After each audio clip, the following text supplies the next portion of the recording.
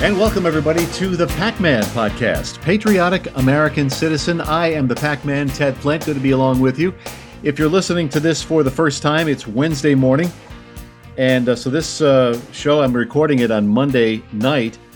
And Andrew Cuomo is, as you're listening to this, is the former governor of New York State. He stepped down Monday night, 11:59 p.m. And, you know, the guy had the gall, the chutzpah, to say his final goodbyes. A big press conference Monday. I didn't see it. I couldn't stomach another minute of Andrew Cuomo. His press conference. He said his final goodbyes. Can you imagine the chutzpah from this guy? I mean, leave already. He's left. Nobody likes this guy. Even Democrats don't like him. A few New York City libtards may like him, but he wore out his welcome in New York State, but he didn't see it. He still doesn't. He thinks people are actually going to miss him. Talk about egotistical and arrogant and haughty. And those are his good points, frankly. Haughty. We're in Proverbs. I'm going to digress a bit here. Proverbs, I think Proverbs 6, Sunday at church. And haughtiness is one of the 7 attributes that God despises. And Cuomo has it in spades. This guy was an abomination, especially the last year or two of his term. I mean, he served over a decade as governor of New York State. He sent 15,000 people to their deaths in state nursing homes. You had the Mario Cuomo, formerly Tappan Zee Bridge debacle, the $5 million book deal in which the governor tried to sell to the American people, and certainly to New Yorkers, how well he did handling the COVID pandemic. And then there are the horrendous policy decisions, signing the SAFE Act into law in the dead of night with very little legislative oversight.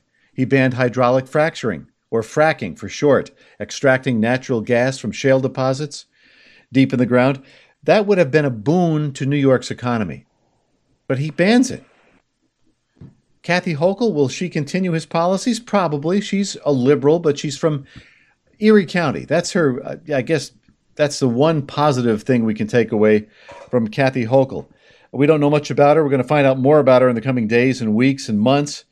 But she does not hail from New York City or from downstate. That's a good thing. That's about the only thing I think she has going for her. What if she's worse than Cuomo? She could be worse. You know, there's an old saying, the devil you know. So we don't know much about Kathy Hochul. We didn't, and Cuomo kept her under wraps purposely for a decade. We didn't know much about her. Even at the final goodbye, the swan song, the big press conference, she was not to be seen. And that's the way Cuomo handles things. It's all about him. He does not share the limelight with anybody. So his administration, thankfully, is in the rearview mirror, but there are some big issues out there. COVID-19 is still going strong. The Delta variant, as we know, the schools are set to reopen in a couple of weeks. And there are some big decisions that should be made about whether kids are going to have to wear masks, whether students and teachers will have to be vaccinated. And it should not be a state issue. That should be an issue decided by localities. But of course, that's not how New York does anything. It's all about state control, state government, centralized control. And it's kind of the way Democrats do things. That's the way they do things in Washington. That's the way they do things everywhere.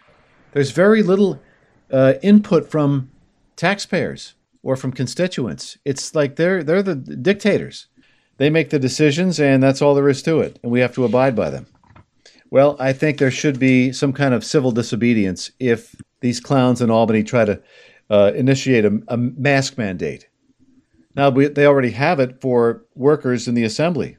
Carl Hastie, a Democrat, liberal from New York City, has said if you work for the assembly, you need to have a mask on if you're indoors, basically, inside the state capitol, inside the legislative office building.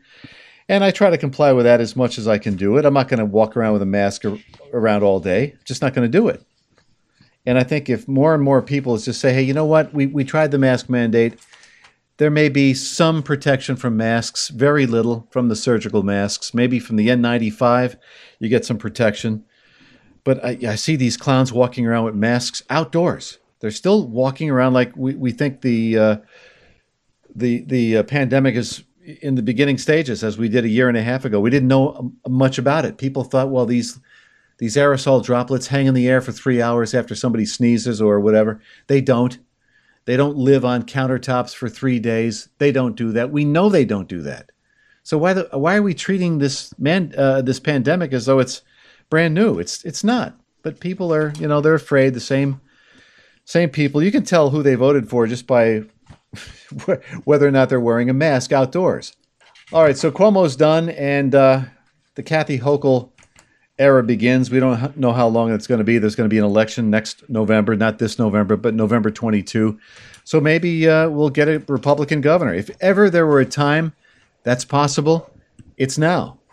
Looks as though Rob Astorino is gunning to be the Republican nominee. There are some other people, Rudy Giuliani's kid's running, and who else? I'm forgetting somebody.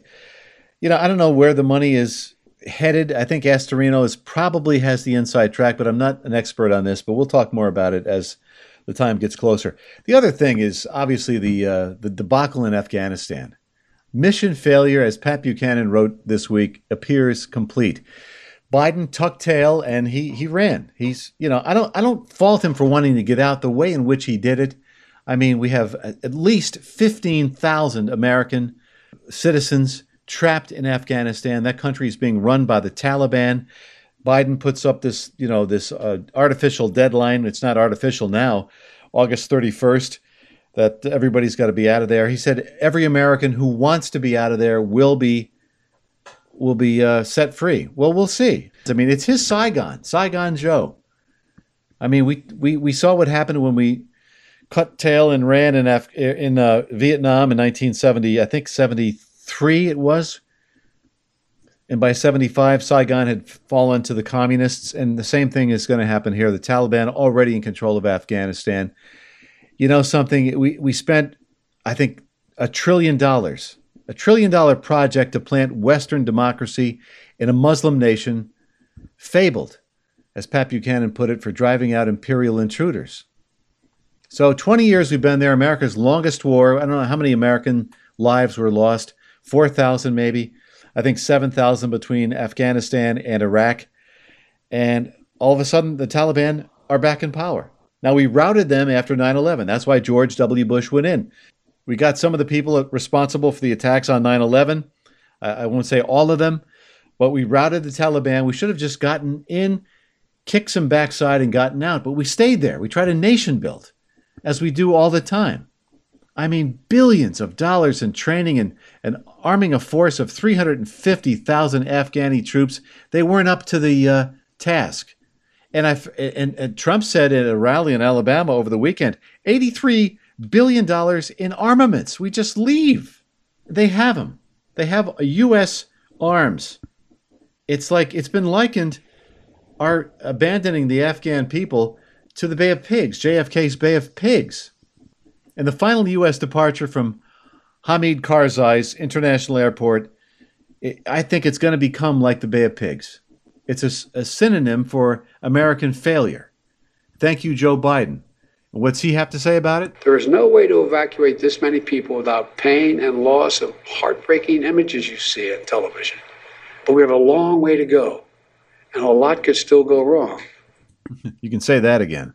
A lot has already gone wrong. 3 decades ago, after the breakup of the former Soviet Union and the end of the Cold War, Republican Senator Richard Lugar said that NATO, having lost the rationale for its existence, containment of the Soviet Union, would now have to go out of area or go out of business.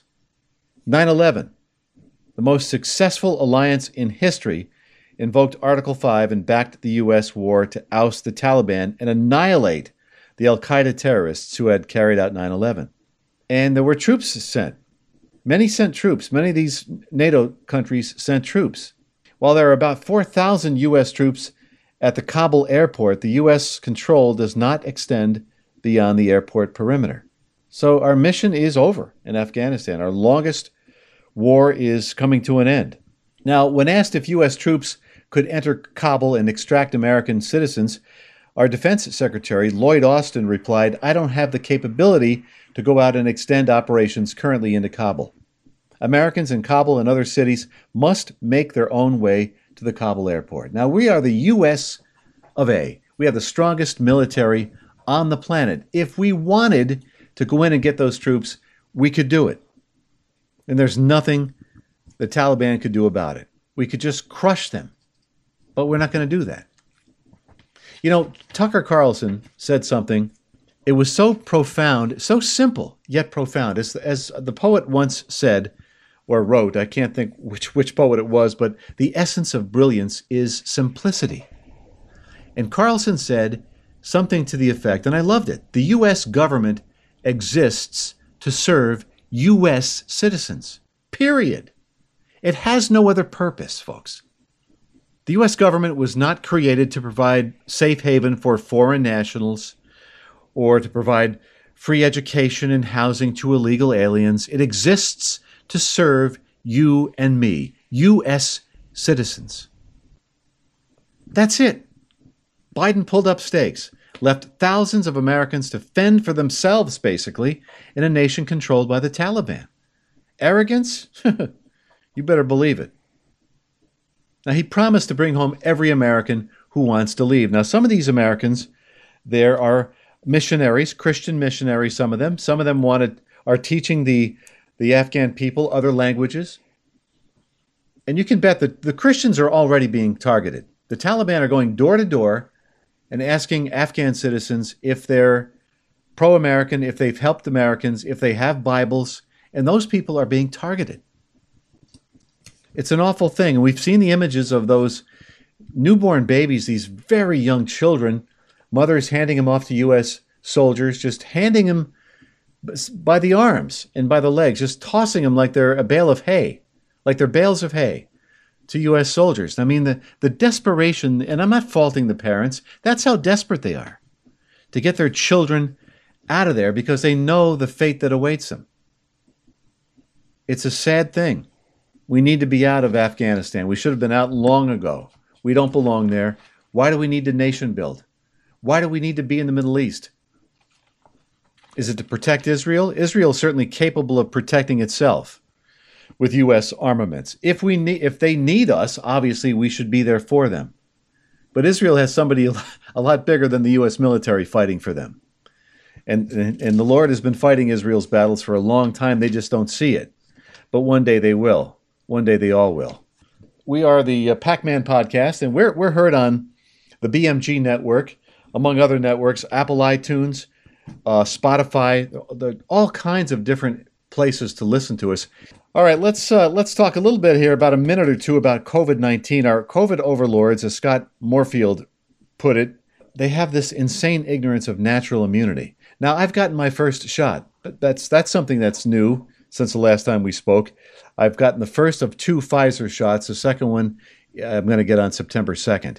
And my wife is going to get hers. Now, we've held out long enough. My daughter has to get her shot, or else they're going to kick her off the SUNY Albany campus. I don't have enough time to go into this, but these rules, we're rule-laden on this the COVID pandemic, and a lot of these rules never made any sense. I mean, let's face it. There is a 99.5% survival rate. Still, the appalling lack of scientific rigor in some of these people, some of these so-called experts, they're tone deaf when it comes to natural immunity. Now, I'm not a doctor, but I've read some lengthy studies about natural immunity. Some virologists and immunologists will say that natural immunity is much better than any vaccine they can give you. And I believe that. But these so-called experts with the CDC, they insist everyone should be vaccinated to participate in any aspect of indoor life, college life, work life. For me, I work for the New York State Assembly. But they pretend those who have had the virus already pose just as much of a threat as a random asymptomatic carrier, and that's just not the case. There is ample data out there for those who want to look for it, showing that natural immunity provides effectiveness against severe disease from SARS-CoV-2. Somebody was saying this on Dr. Nicole Sapir, appeared on Fox News recently. She called the CDC myopic. They don't want to see the obvious. And I don't have a lot of time to go into it. We'll talk about it in the future. But thanks for tuning us in. And again, if you want to listen to us, we're on the BMG network with a host of other fine programs. There's the Ken and Mike Show, the Ken Burns Show, Mic'd Up with Mike Hansen. He's got a fine program. Of course, set apart from Kristen Coons, or with Kristen Coons, I should say, and Adrienne Ross and her fine show. Every day, a new show on the BMG network. This program airs for the first time each week, Wednesday morning and you can listen to it. And I usually have another show later in the week as well. And we have columns up there too. The Pac Perspective, that's a column I write. I try to write at least once a week. So much fine programming. Again, go to the BMG Network. And if you want to get in contact with me directly, it's Pac-Man, P-A-C-M-A-N, all lowercase, at the BMGnetwork.com. Thanks for tuning us in, folks. If the Lord wills it, we will talk to you soon. The Pac-Man Podcast was produced and edited in the BMG studio. Music by Kevin MacLeod. For more episodes of the Pac-Man Podcast, go to the BMGnetwork.com or go to the BMG Network on Facebook. And be sure to tune in to the next episode of the Pac-Man Podcast with Ted Flint.